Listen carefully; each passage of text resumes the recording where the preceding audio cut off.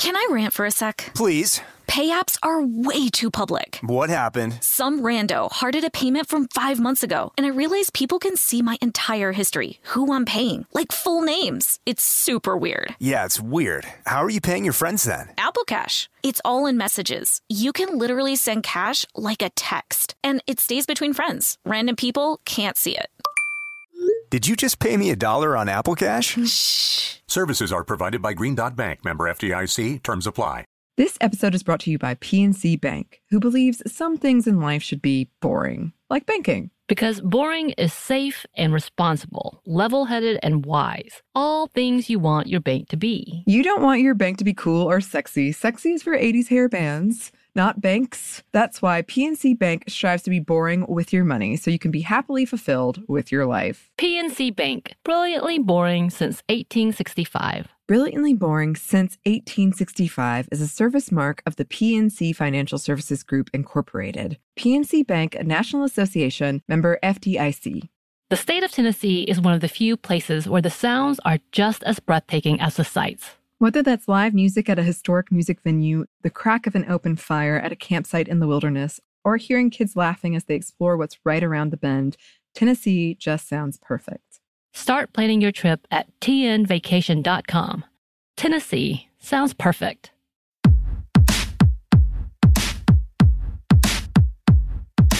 Hey, this is Annie. And Samantha. And welcome to Stuff I Never Told You, production of iHeartRadio.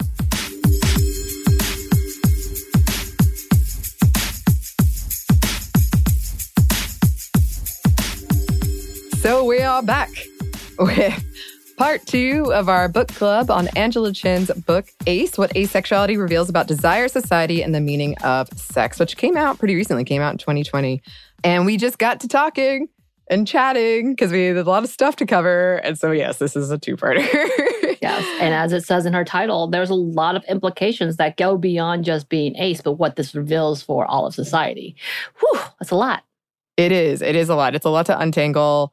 If you haven't listened to part 1 yet, I think you'll be fine to start with this one, but we cover a lot of ground in that one as well. So go back and check it out. For this one, we're really going to hit the ground running because this was something that really stood out to me. We ended part 1 talking about this complicated, convoluted mess around women and sex when it comes to feminism and being liberated and being empowered and how really messy that can get. And this next section really relates to that, which is this whole idea that Chen goes into that being asexual, especially a woman being asexual, is a whole made-up idea. And it was made up by misogynistic men to sexually repress women, which is interesting given our very stereotypical and harmful understanding that men always want sex. And I guess the idea would be you only have sex with them, that one man. Right. I don't know. But okay, here is a quote. Being asexual means you can't have passion, he'd say.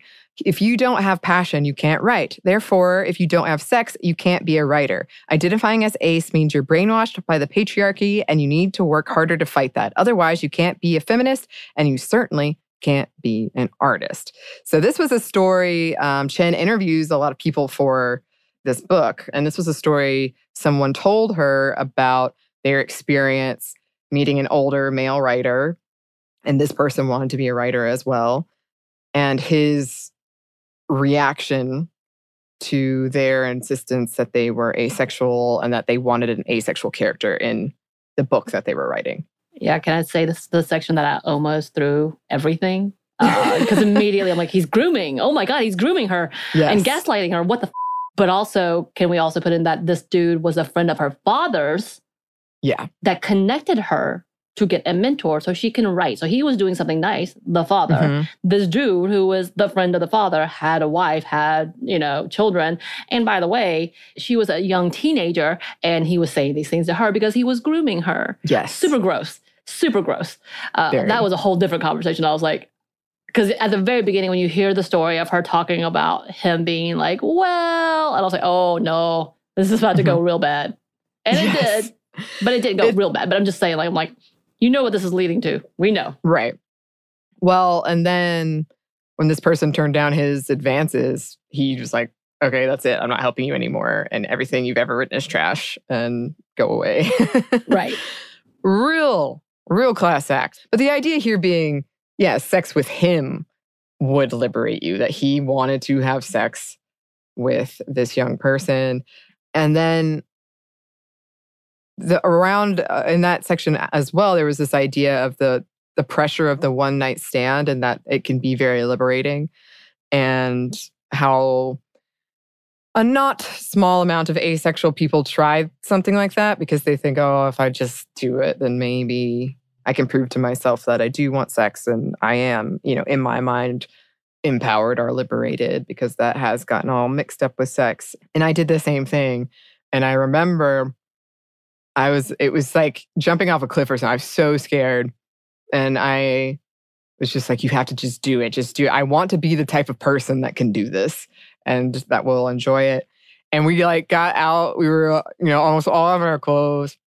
And then I just freaked out and was like, I can't do this. And ran and left the room and never saw that guy again.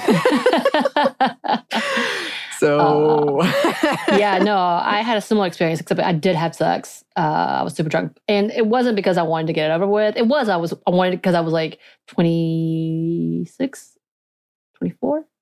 I was older. And I had leaned so hard into being a virgin because, Jesus. And then realizing, wait, what is happening? I don't know if I truly understand any of this. And I did have a lot of sexual desires, being very sexualized at a really young age. I've always been sexual. And that's kind of that connotation. And we've not talked about it, about those who have been sexually abused, being hypersexualized throughout. And I was super sexualized, but because, again, trauma, and all of that, and then religion. And honestly, I'm not saying anything negative in that. It kept me safe. I think there's a lot of things that could have gone through, or a lot of heartbreak or really, really dangerous situations. Don't get me wrong. Bad things still happen to me, even in those moments. And I did some quotey fingers, y'all, in those moments. But like at 24, 25, I'm like, I really do want to have sex. This is something that I fantasize, and I like being touched and all these things. I'm also really afraid of relationships in general because, again, sex and romance is not something that's a thing to me at that point in time, because I'm so overly traumatized, and I've used religion to heal or cover that cover it up with that religion Band-Aid, which did not do anything except for excuses for me specifically. Mm-hmm. And so I went through that like, I'm just going to do it. Mm-hmm. Poor dude. That's all I have to say about that, because it was sad, short, and I was like, what is this? Not at all what I had hoped for, because, again, it doesn't meet expectations. You're quite, misled by media and, me thinking I'm going to be swept off my feet. It's going to be the best experience ever. Magical. Yeah. I was just talking to a friend about this. I feel more sad about him than I do me. I will say that in a weird context. Like, okay. Well, he really was trying. He was trying to make it special, even though I'd never met him before, and that was our first date. It was a one night stand. I stopped talking to him immediately after. Yeah. Oh man. Yeah. Yeah, that myth of the perfect virgin sex is very damaging. Right. A lot of expectations that are way too high and can never possibly be met. And that's not good for either anybody. Right. Unfortunately for us, the comedic version, which is supposed to be all about laughing, is the truer version for many of us who has built this up and then just like, I got to. Yeah. Don't get me wrong. I've had a few friends who be like, nah, it was legit. Like, good for you. Yeah. And then I have a few friends who talked about how painful it was. So I was like, oh no. Yeah.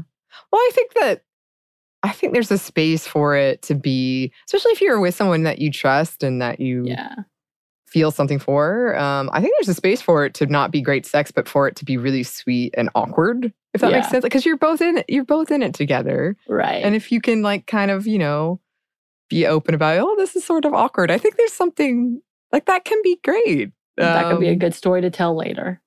Yes. Kind of. All learning. Okay, that's weird. You don't have to. So here's another quote. I am what sexuality scholar Lisa Downing calls sex critical, aware of both women's personal agency and the continuing inequalities of society. It is possible to encourage others to experiment while trusting them if they say sex doesn't do anything for them. Someone shouldn't be feted either because their sex acts are very kinky or because their number of partners is very low. It is cause for celebration whenever anyone is, to the best of their ability, making their own choices free from pressure, and also working to change the social and political structures that will let everyone else have that same sexual freedom and freedom of other kinds too. Which I like. Just really, that's just the level of just trusting that people know themselves and accepting it and not trying to change people's minds. I don't understand that level unless it's a therapeutic level. Yeah. Yeah, it is tricky. Don't get me wrong. I've asked these questions of myself of like, what if it's just because I was raised in a religious environment and that's why I don't like sex? Like, I have these questions, but ultimately.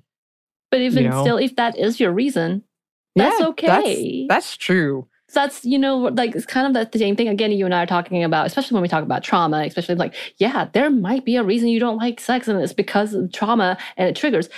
If it's not something that you want, if that's not something I want, then why are other people pushing us? Like, if we feel completely content in being where we are and understand that some of these things make us uncomfortable because of A, B, C, and D, whether it's religious suppression or whether it's traumatic background or whether it's just because your body just don't want it, then why not just let it be? That's not something that, it's not going to kill me not to have sex. It's not going to kill them not to have sex. Like, it doesn't. And if you don't want children, then that's on you as well. And that's fine. If that's not the way you want to have children, or if you can't have children that way, it is what it is. There's no reason for us to come in and judge that. Right. Be empathetic to that and understanding to that. Yes. Right. I think that is one of the things that really impacted me the most reading this book is that very thing of like, you know what, maybe you have been through some trauma. And maybe there are a lot of reasons why you don't want to have sex, but that doesn't mean you can't identify as asexual, and that's fine. Like if you don't want to have sex, you don't want to have sex, and that's fine. Right. Again, I feel like that's just the whole let people be. If it's not causing you harm, let people be. Yeah. Yeah. Okay. But that's also kind of going back to what we were saying about how it gets mixed up with feminism, because I feel like I should want sex. I feel like it's that's the thing. So letting go of that aspect of not trying to make myself into something I'm not and not beating myself up for not wanting it. But yeah, it can get, people feel like they can just comment on all kinds of things that they really shouldn't. Going back to my Mayo comparison, my mother did not accept the fact that I didn't like Mayo and try to sneak it in to make me think that I would like Mayo, or to be able to say, see, you like it fine. It was such a weird flex that I was like, why are you doing this? I don't want it. I don't like it. I've told you I don't like it. It takes extra effort to put it on than it does to not put it on. I don't understand.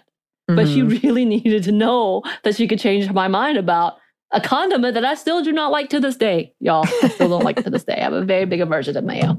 Anyway. This is actually secretly the Mayo podcast. It's true. Sam Hates Mayo, the podcast. So another quote from the book, as you know, is a sociology book. You can't go out because she's done all the research for us, just talking about it. If the phrase compulsory sexuality sounds familiar, that's because it borrows from the poet Adrienne Rich's concept of compulsory heterosexuality. In her 1980 essay, Compulsory Heterosexuality and Lesbian Existence, Rich argued that heterosexuality is not merely a sexual orientation that happens to be the orientation of most people. Heterosexuality is a political institution that is taught and conditioned and reinforced. Compulsory heterosexuality is not the belief that most people are heterosexual. It is a set of assumptions and behaviors that only heterosexual love is innate, that women need men as a social and economic protectors, that support the idea of heterosexuality as the default and only option. It makes people believe that heterosexuality is so widespread only because it is, quote, natural, even though, as Rich writes, the failure to examine heterosexuality as an institution is like failing to admit that the economic system called capitalism or the caste system of racism is maintained by a variety of forces, including both physical violence and false consciousness. Building off this idea, compulsory sexuality, an idea central to ace discourse, is not the belief that most people want sex and have sex, and that sex can be pleasurable. Compulsory sexuality is a set of assumptions and behaviors that support the idea that every normal person is sexual, that not wanting socially approved sex is unnatural and wrong, and that people who don't care about sexuality are missing out on an utterly necessary experience. Yeah, so this is kind of going back to that assumption we've been talking about this whole time of kind of this assumption that we see pretty much everywhere in religion and media and our law that people want sex and they want heterosexual sex. And that's anything that doesn't fit that is abnormal. And it's something that a lot of people that Chen interviewed expressed. And then there's like one in particular where she was talking about sort of the male asexual experience. And we do have this idea that men, and even gay men, because she talked to people in that community as well, want a lot of sex. And if they don't, then something's wrong with them. And so a lot of people who later figured out that they were asexual were trying to fit into that because they assumed it too. This sort of compulsory heterosexuality idea of this is... You were raised in that. That's what you see. So you're trying to fit into that as well. Right. Which was interesting. I'd never heard of that concept before, but when I read it, I was like, right. Oh. That makes sense.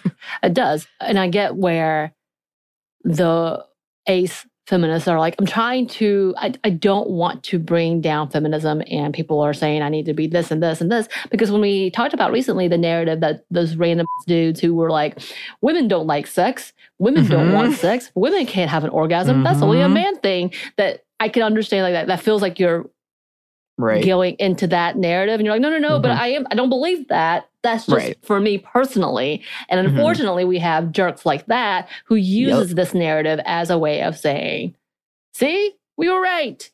All the other women are liars or hoes. And it's such a sad, like, why? Why can't it just be? Why can't it just be? Yeah, it's very, very frustrating. And I remember Chen in the book uses the example of like a Fox News host or guest that was like, oh, that just means she doesn't want to have sex. I guess I'm asexual too, or whatever. Like, okay. I mean, they could be, and they just don't want to admit it. It was true. And it is so complicated, right? Because I'm all for it. I think people, if that's what you want, then I want you to have it and safely and in a way that you're not judged. Right. And it does get tricky because I feel like there's just so many historically political ideas and repression around women and sex and sexuality that when it feels like everything I say has to come with an asterisk. Right. I mean, again, it's kind of the same when we talk about societal implications. Those who are stay-at-home moms, women who want to stay at home with their children, if they are feminists, they feel like this is fighting against feminism. And it doesn't have to be. Again, this is all about the choice. Like, I want the right to say what I want, point blank. And if that means, yes, staying at home and being the wife at home and being there for my husband or my partner, great. But if it's also the choice of like, no, I don't want children. I don't want all of that. I want to do my thing and go out and do my thing, have a job and the career is satisfying to me. That narrative, both of those should be welcomed because it is that choice, as long as one is not being forced into something and or being disproportionately placed in the responsibility level. Again, we've talked about this whole, like during the pandemic, especially women's uptick of like so much work that includes, maintaining the home and teaching the kids while the husbands are still doing their 9 to 5 and doing their thing. And again, obviously that's a heteronormative relationship, but we saw that as a complaint. It was a thing. They were like, what the hell is happening? How did we backtrack when for so long we finally got to the point of equal? But again, that's the whole other thing that we've talked about many times. But the overall thing is having the ability to make that choice for ourselves, point blank. Yes. Yes.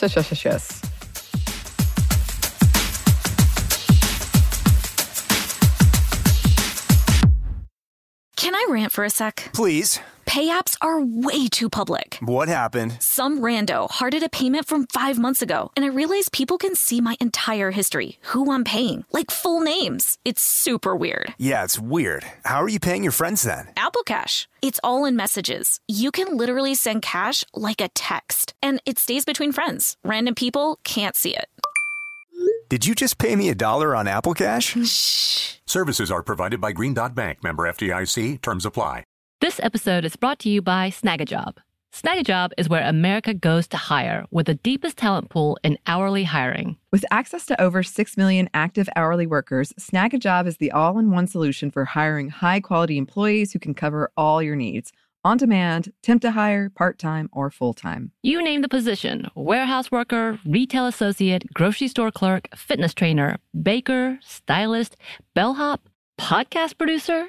Yeah, Snagajob's got a worker for that. With their easy-to-use platform, you're able to seamlessly post and fill available positions quickly with a dedicated customer support team to provide all the help you need along the way. Kind of nice knowing you have a talent pool like that in your own backyard, right? Snagajob is the partner you need to keep your business running smoothly. Visit snagajob.com or text SNAG to 242-424 to talk to an expert. Snagajob.com, where America goes to hire. This episode is brought to you by PNC Bank, who believes some things in life should be boring, like banking. Because boring is safe and responsible, level-headed and wise. All things you want your bank to be. You don't want your bank to be cool or sexy. Sexy is for 80s hair bands, not banks. That's why PNC Bank strives to be boring with your money so you can be happily fulfilled with your life. PNC Bank, brilliantly boring since 1865. Brilliantly Boring Since 1865 is a service mark of the PNC Financial Services Group, Incorporated. PNC Bank, a National Association, member FDIC.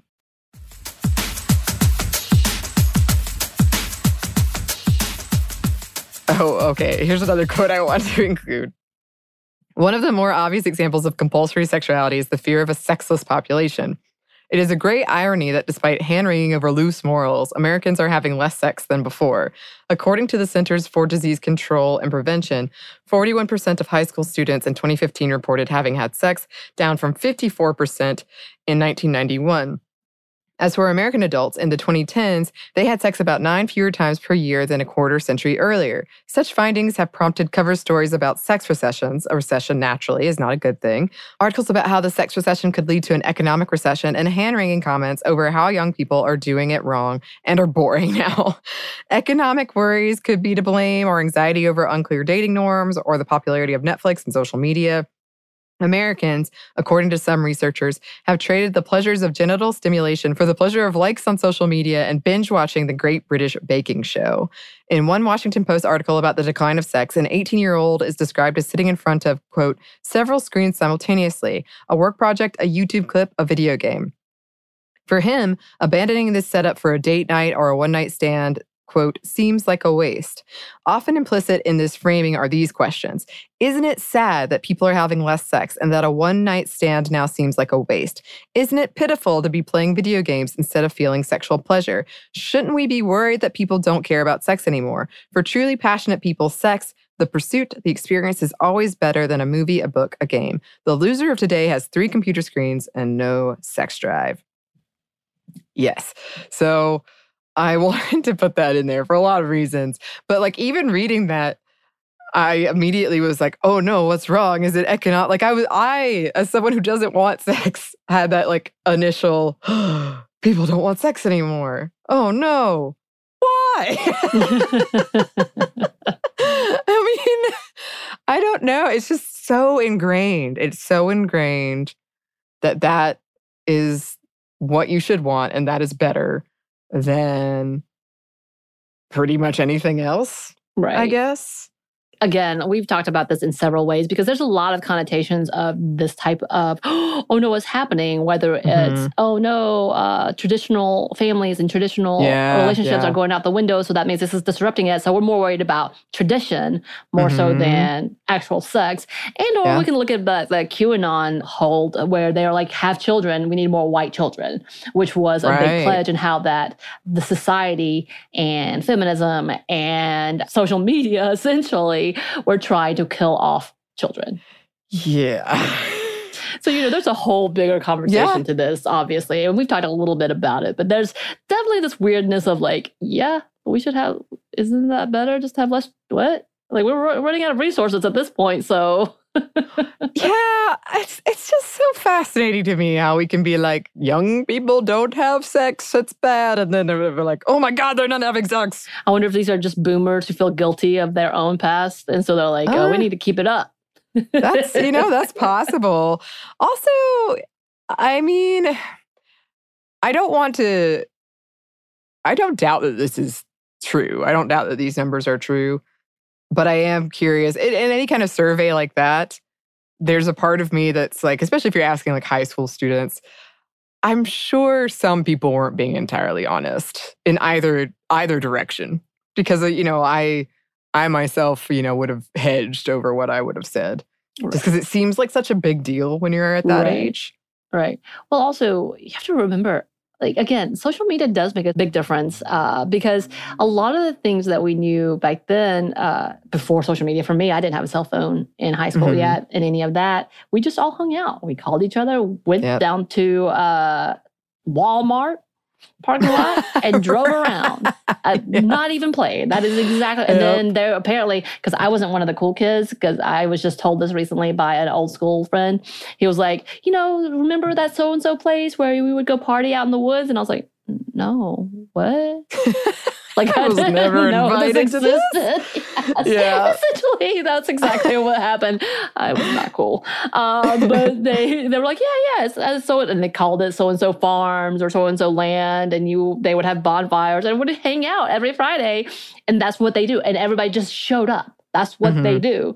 And now with the fact that we have communications and able to like pick and choose our groups instead of just going out and partying. Right. Not that I didn't pick and choose, obviously, because they didn't pick or choose me. It's fine. But, like, it makes a difference. And that's kind of like there was a lot of stupid things that would happen on that level. And that's changed. Of course, not completely, because stupid things still happen. Now it's just more public and now on videos, which could also be the other reason. It's like, I don't want to be caught on video. Yeah. Yeah, I mean, I know it's kind of a joke and it's much more complicated than this, but there is some validity to that, right? Of like, now if you have a phone, there's just a whole world's open to you. Right. Whereas before that, if you didn't have maybe a TV or you're like in my family, we had the one TV and only the 3 channels or 4 channels, then you were much more likely to go and hang out with people, and that does lend itself to sex more than, staying at home on your phone does. Right. Which I know that probably a lot of people, the knee-jerk reaction is it is better to hang out with people in person. I personally think it's more complicated than that. I see, people do depend on technology at a really high rate. That might not be healthy, but also like it's not necessarily like face value better. Right. One or the other. There's more to it than just like this one is obviously the better one, I think. Right. Oh, there's definitely trade-offs. Like this is like, oh no, this happened, but this happened. Which would you choose? And of course, looking back, you're like, I don't know which one I would choose. For me, I would choose my own thing. I'm like, it was much better for me to be isolated with my small group of friends instead of trying to navigate social media where I would like pour my feelings out and regret pouring my feelings out. Zynga. I'm so sad I can't find that. So here's another quote. The result is that anyone who isn't sexual enough or sexual in the right way becomes lesser. The label of asexual should be value neutral. It should indicate little more than sexual orientation. Instead, asexual implies a slew of other negative associations. Passionless, uptight, boring, robotic, cold, prude, frigid, lacking, broken. These, especially broken, are the words aces use again and again to describe how we are perceived and made to feel. Yeah, it is interesting how we have, especially when it comes to women, but for sure with men as well, it's just different. We have just all of these ideas and assumptions around, and a lot of them are contradictory around sex and wanting sex and how much sex. But speaking of men, there is a whole chapter on the male ace experience. So here's a quote about that. Surveys of the ace community show that far more women identify as asexual than men, about 63% versus 11% according to the most recent numbers, likely in part because asexuality is a greater challenge to male sexual stereotypes. Men are taught they are not men and therefore not deserving of respect or status unless they can sleep with as many women as possible. Right. And like I said, she does talk about the experience of gay men feeling kind of a similar thing. Like you're not really a gay man unless you're having a lot of sex. Right. But also I thought this was interesting because she brought in the idea of incels and entitlement and how a lot of male aces have to be like, but I'm not that. Or like the assumptions that, oh, you're an incel or, oh, you're something. Right. Like you're going to be violent or angry. And again, coming back to this idea of entitlement, like we talked about marital rape in the last one. But this idea that men and white men generally are entitled to sex with not just women, but like pretty white women. Right. And that it just shows this is another way where this narrative, this idea, this assumption that everyone wants sex and that people are entitled to sex or certain groups are entitled to sex is so damaging and dangerous and violent. And we've talked about that before for sure, the violence that has resulted from that. Right. But I hadn't really thought about that, of kind of male aces having to fend that off. Right. But I'm not an incel. I mean, that's definitely the conversation is, if you are ace, does that make you effeminate because you are not, again, if we're looking at sex as power, which is often the conversation, then you have none, so therefore you're not a true man, quote unquote. Mm-hmm. And that's every, red-blooded man's right.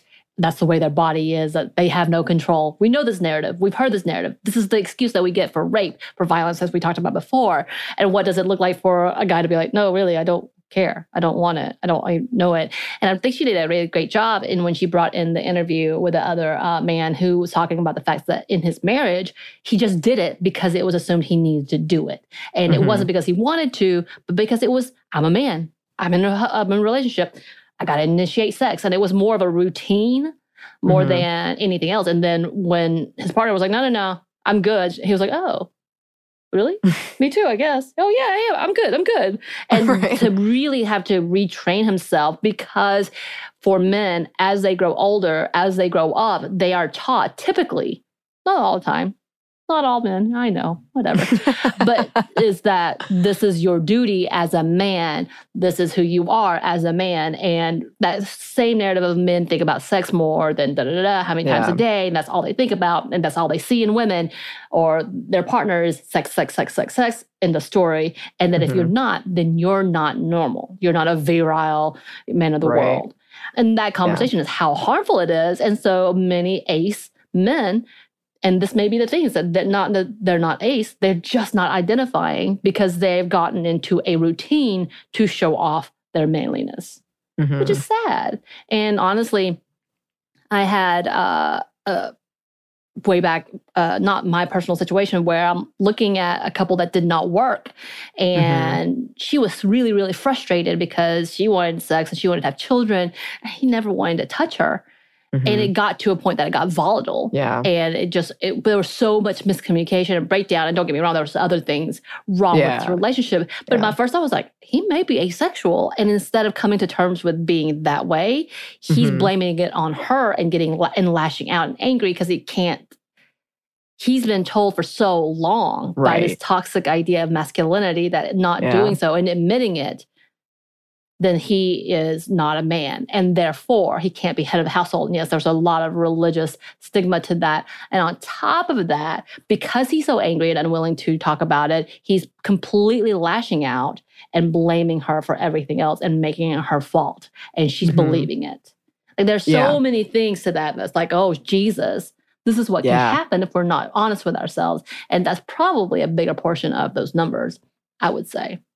Yeah. And it's another thing that she talks about in this book that I really connected with, because I've also felt like I want to be desired and I want to be like sexually desired, even though I don't want sex.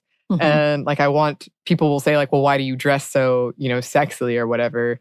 I'm not necessarily talking about me in this case, but like that's something that will come up with asexual people. Why do you do that if you don't have sex? Because it is powerful and like something that you might want. Like it feels good to be sexually desired, but it is also painful. I can totally understand of like, if I'm not feeling that way, if we're in a relationship with somebody and I'm not feeling that way about them just because I don't generally feel that way, it can be hard not to take that very personally. Of like, oh, well, then something's wrong with me. I'm not desirable or I'm not physically attractive or something like that.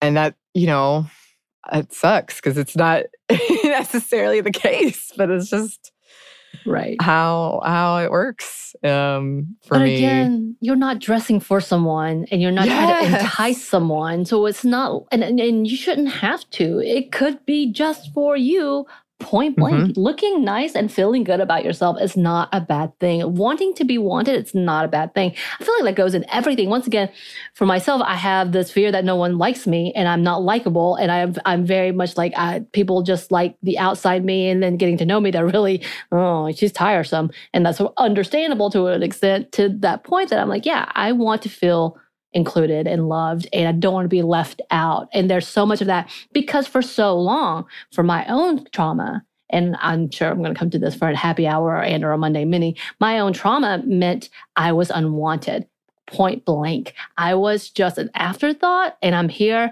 and people don't actually want me. Like that's, as an orphan, and I say that in the very open term that I was, that is absolutely, I was tossed about. I was seen as unwanted. And then even in my family, as much as they love me, they do, I was always othered. And it is, and it's kind of that, I'm 40 years old and still dealing with that because of situations like this. But wanting to be truly wanted, if you truly believe it, that is human nature. And unfortunately, that's also what society has told us, that if you are of value, you will be seen. Yep. And that's the end of that story, unfortunately. And we have to figure out for ourselves how to change our own interpretation, which sucks. Yes, it does. And she keeps writing, it is a failure of society if anyone needs to say, I have a partner, to turn someone down. And it's a failure of society if anyone needs to invoke a sexual orientation to avoid unwanted sex, because saying no doesn't do the job. Yeah. Yeah. And this was kind of a culmination of all of these things we've been talking about, of, people questioning your sexuality when you say it and being like, oh, that just means you don't want to have sex with me, and taking it really personally or whatever it is. Right. Like we should live in a place, as we've been saying, where for whatever the reason, no that's it. I don't have to explain it to you. That's just the end. And also, again, this is that same conversation of hearing no and feeling rejected and taking that personally. Yeah. We have to let that go. Like, this is not a rejection. It's just where I am today. And if I don't want to do this, I shouldn't have to feel obligated to make you feel better. So violating my own sense of self in order to make you feel comfortable. And that's that whole thing of, we've gotten to this point that that's more acceptable. And we say that as being nice and kind, when in actuality it's harmful for us. So is it really nice and kind? Or have we continued to feed into the stigma that no is bad? Right.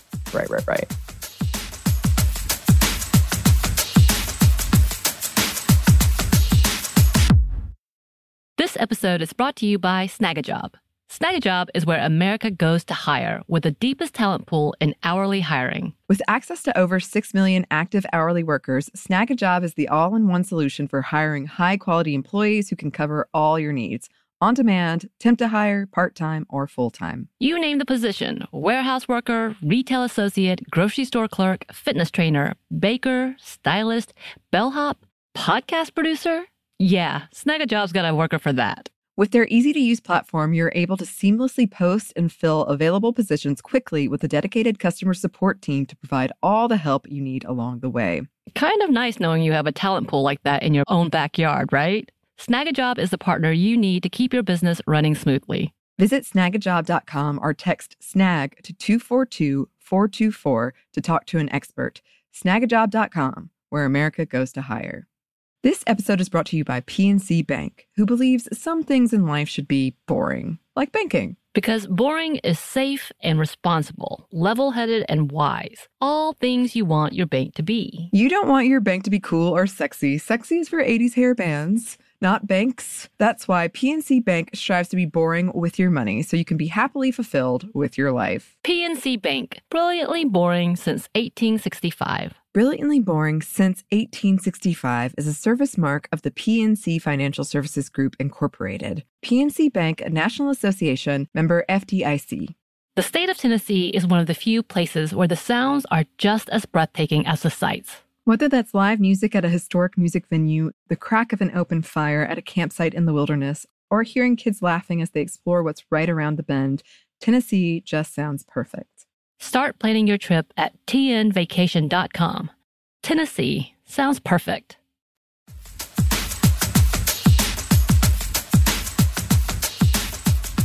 Here is another quote.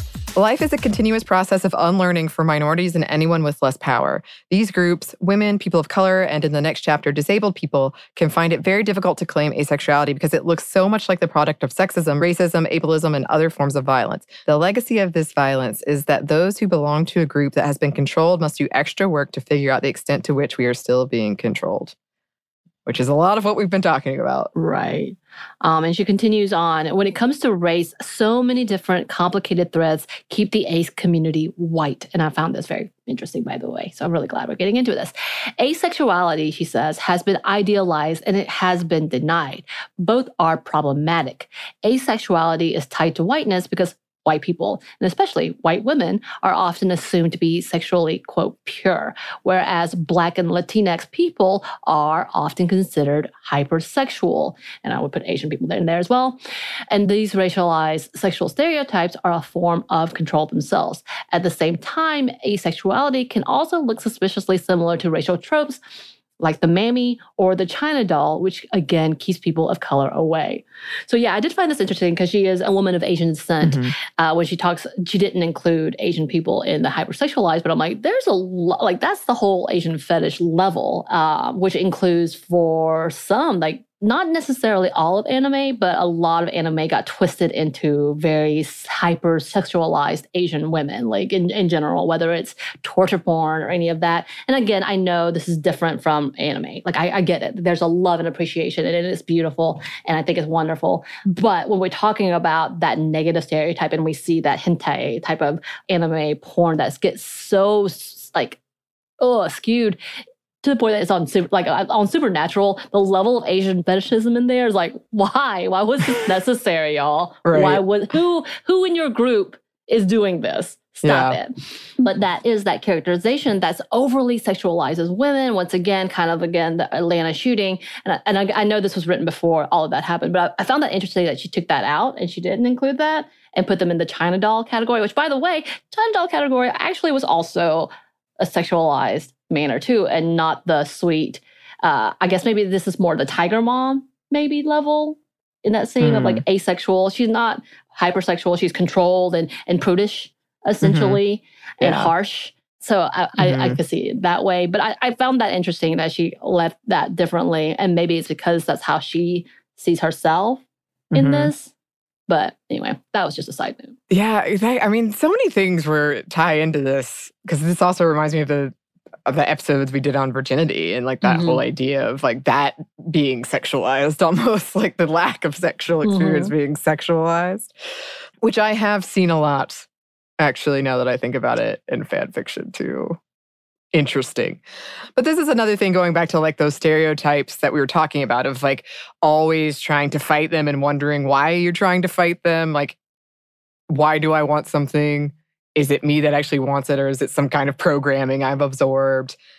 Feeling alienated from multiple communities, because as we said, Chen did interview people from all types of communities. And yeah, this is assumption that only white people can be ace because it's already like not that well known, but even that is pretty white. And so if you never hear about it, like I said, I wouldn't have, who knows if I'd never heard about it on this show, what would happen. But that was really fascinating. And it's just like another layer of questioning that you have to do about who you are and how you identify. And that being said, I did want to briefly touch on representation because that is important. And that is a way that people can see that this exists. And one of the things people talked about, which is something I talked about, was Todd from BoJack Horseman. And people were like, that's not when I learned. That's when I was like, oh my God, that's me. So if you haven't seen it, yeah, there's a whole arc where Todd realizes he's asexual and he like creates an app and he has a really supportive, like semi-girlfriend who's totally like, okay, yeah.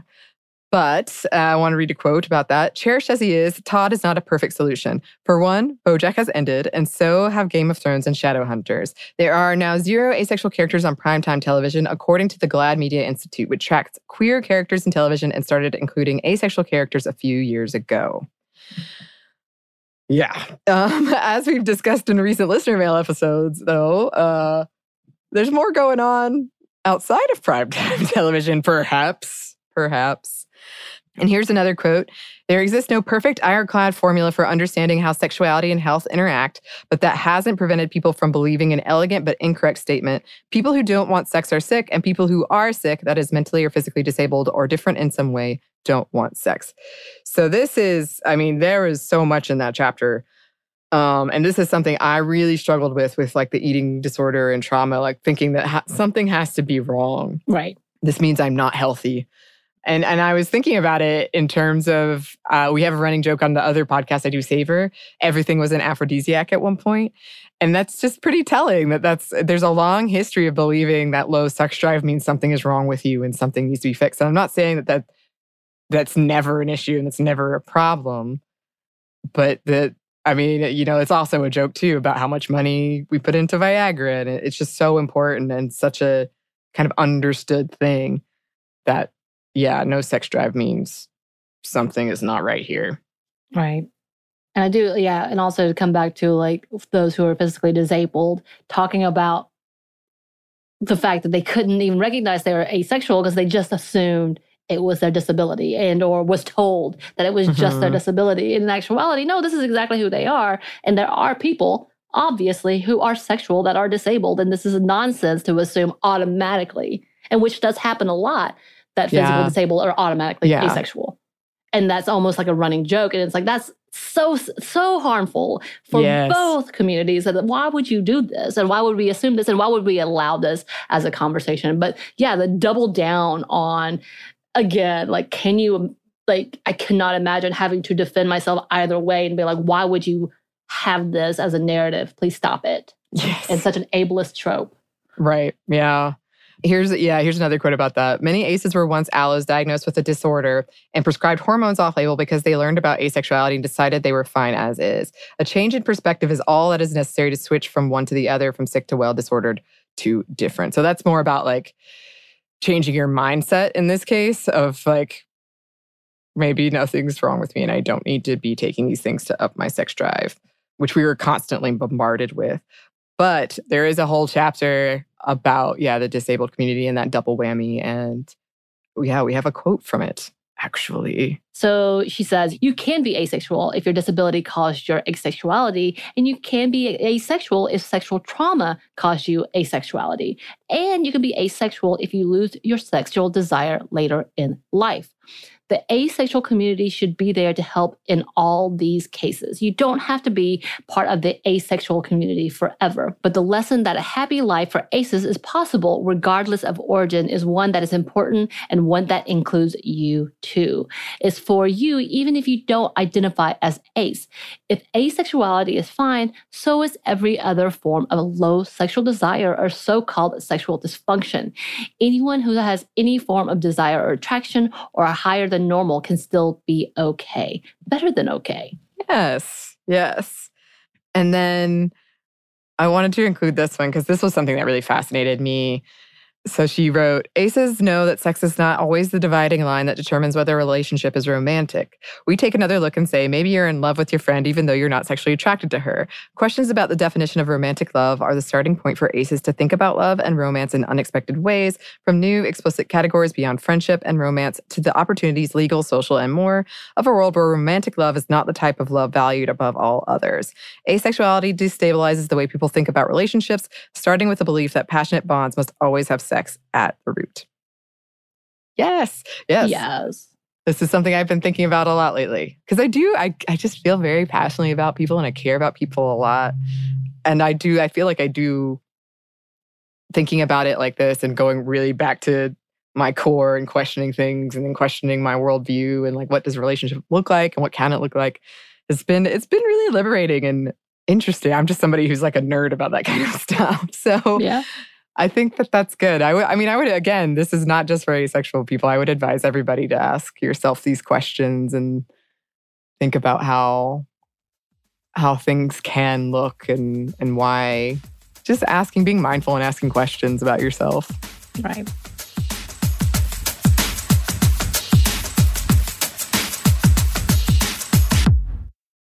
This episode is brought to you by Snagajob.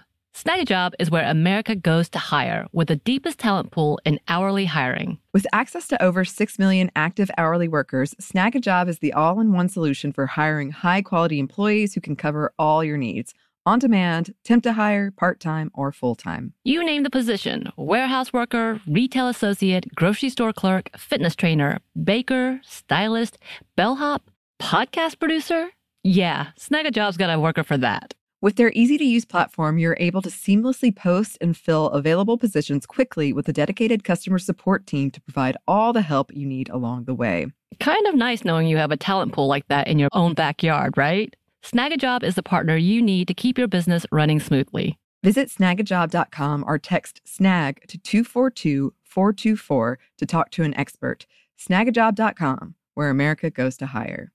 This episode is brought to you by PNC Bank, who believes some things in life should be boring, like banking. Because boring is safe and responsible, level-headed and wise. All things you want your bank to be. You don't want your bank to be cool or sexy. Sexy is for 80s hair bands, not banks. That's why PNC Bank strives to be boring with your money so you can be happily fulfilled with your life. PNC Bank, brilliantly boring since 1865. Brilliantly Boring Since 1865 is a service mark of the PNC Financial Services Group, Incorporated. PNC Bank, a National Association, member FDIC. The state of Tennessee is one of the few places where the sounds are just as breathtaking as the sights. Whether that's live music at a historic music venue, the crack of an open fire at a campsite in the wilderness, or hearing kids laughing as they explore what's right around the bend, Tennessee just sounds perfect. Start planning your trip at tnvacation.com. Tennessee sounds perfect.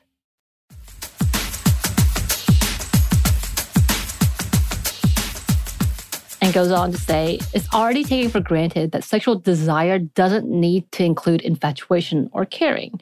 One-night stands and buddy arrangements are all explicitly sexual and explicitly non-romantic. The opposite conclusion that for some, infatuation never included never turns into sexual desires is harder for people to accept, at least in the West. And yeah, that's very true and on point. That's true. I always think of how there's like a word for friends with benefits, but there's not really... Just friends. Right? No, but I mean like being kind of in a relation, the benefits there is sex. Right. But what if the benefits wasn't sex? Right. That's just friendship. That's just love. That's the actual. The other part is the added. And then as we wrap up here, so much was covered in this book. And some of it, it's just frustrating how some of it feels so basic. Like I should have known this already. But just reading about it, I was like, oh yeah. But one thing that she wrote about was like, you can ask things of others too. You can ask them to compromise. And that should be I should have known that already, but that's something I still struggle with. And I just always felt so much guilt not having sex. And it was always about the other person, even though she also writes about how in her relationship, a lot of times she's the one that feels pressure to have sex and the other person might be like, no, it's cool. But she has that. Right. I guess because it's not like a natural thing you're feeling. So you're kind of trying to gauge what is quote unquote normal. And right. Wanting to do that for someone else. But yeah, I don't know why that. I was like, yes, I can ask things of other people. Yeah, but she also goes into, like we talked about desire for a little bit, different types of love and relationships, constant questioning of why you want to have sex and what happens if you remove that question, if you remove it as the dominant force in all relationships. She talks about negotiation in the kink community, duty to have sex, which we also talked about, and breaking down consent and rape and sex and all those ideas. Right.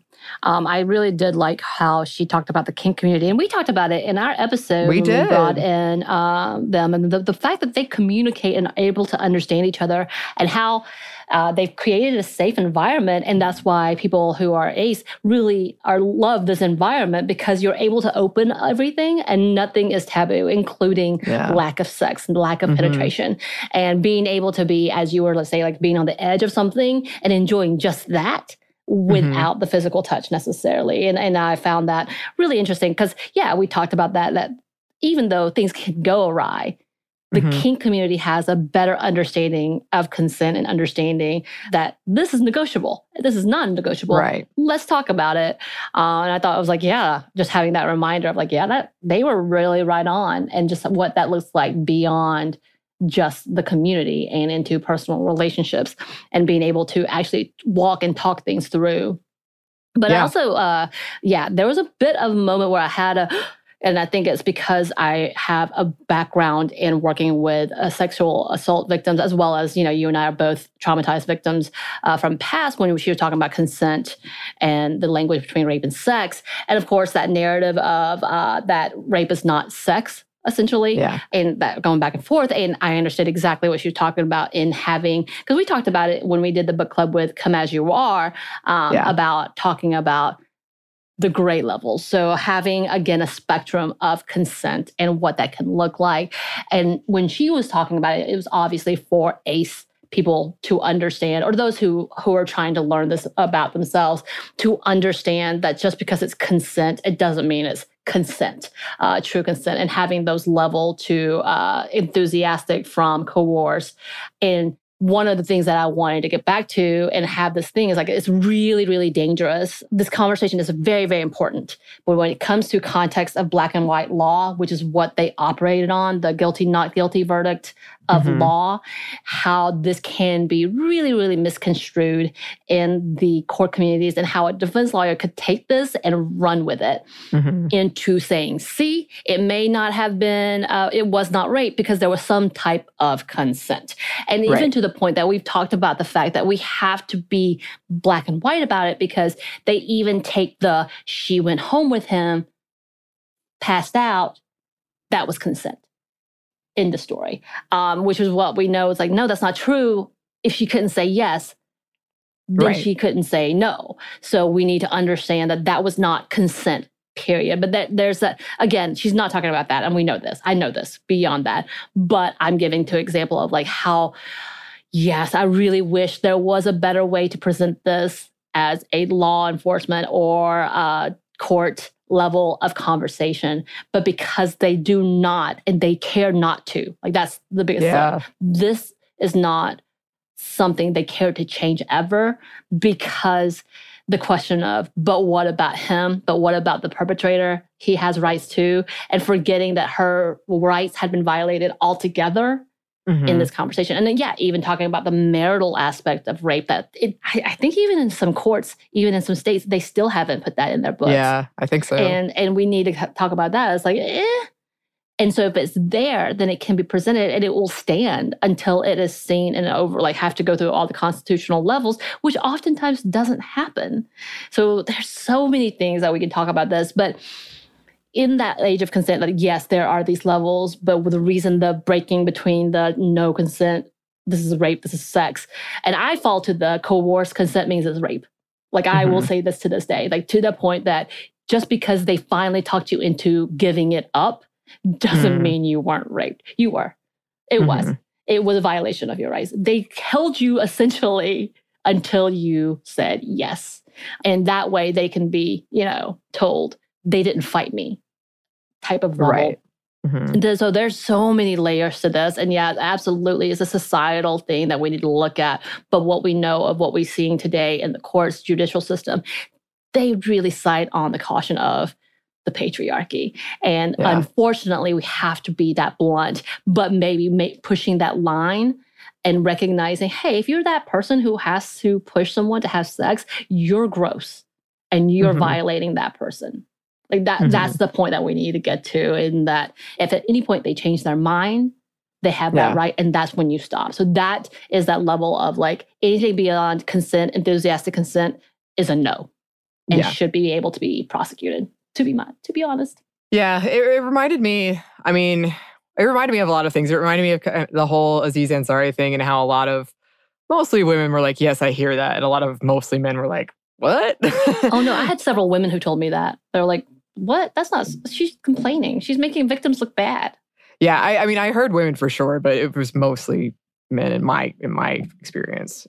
But just kind of that level. And then also, especially when I was younger, there was definitely things, and I am asexual, so I'm speaking from that experience, but there were definitely things I agreed to because I thought I should want to agree to them, and then later just felt violated, like felt gross and wrong and like hurt.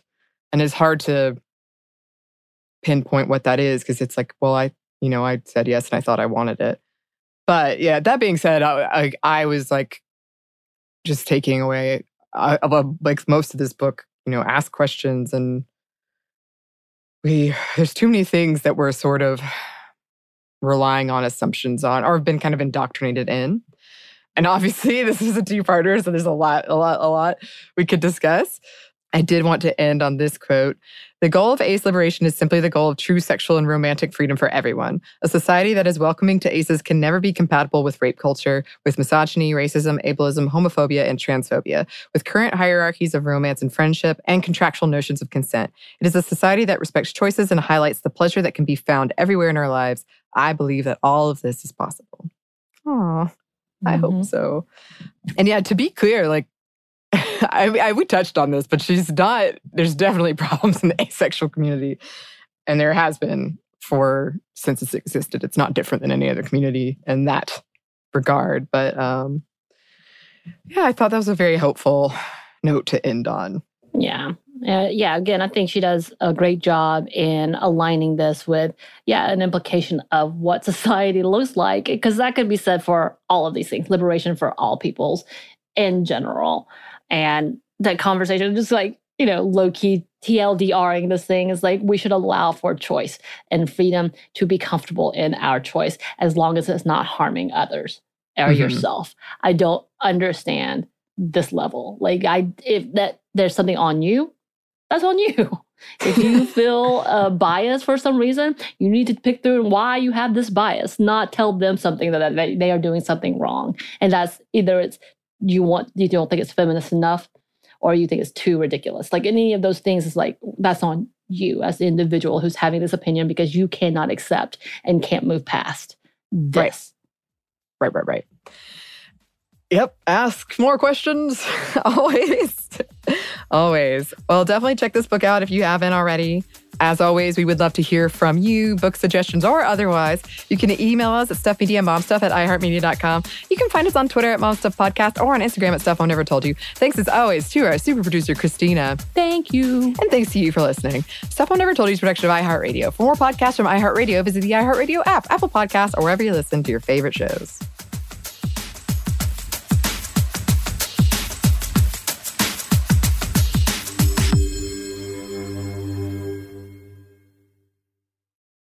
This episode is brought to you by PNC Bank, who believes some things in life should be boring, like banking. Because boring is safe and responsible, level-headed and wise. All things you want your bank to be. You don't want your bank to be cool or sexy. Sexy is for 80s hair bands. not banks. That's why PNC Bank strives to be boring with your money so you can be happily fulfilled with your life. PNC Bank, brilliantly boring since 1865. Brilliantly Boring Since 1865 is a service mark of the PNC Financial Services Group, Incorporated. PNC Bank, a National Association, member FDIC. The state of Tennessee is one of the few places where the sounds are just as breathtaking as the sights. Whether that's live music at a historic music venue, the crack of an open fire at a campsite in the wilderness, or hearing kids laughing as they explore what's right around the bend, Tennessee just sounds perfect. Start planning your trip at tnvacation.com. Tennessee sounds perfect. This episode is brought to you by Pedigree. If you've been looking for love at first sight, it is closer than you think. It can be found at your local shelter. So this June 7th to 9th, join the Pedigree Adoption Drive, and the Pedigree brand will reimburse your dog adoption fees nationwide. Pedigree knows that bringing a dog into your home not only opens their heart, it can open yours too. Visit pedigree.com/adoption-drive to learn more about the adoption drive and to see full terms and conditions.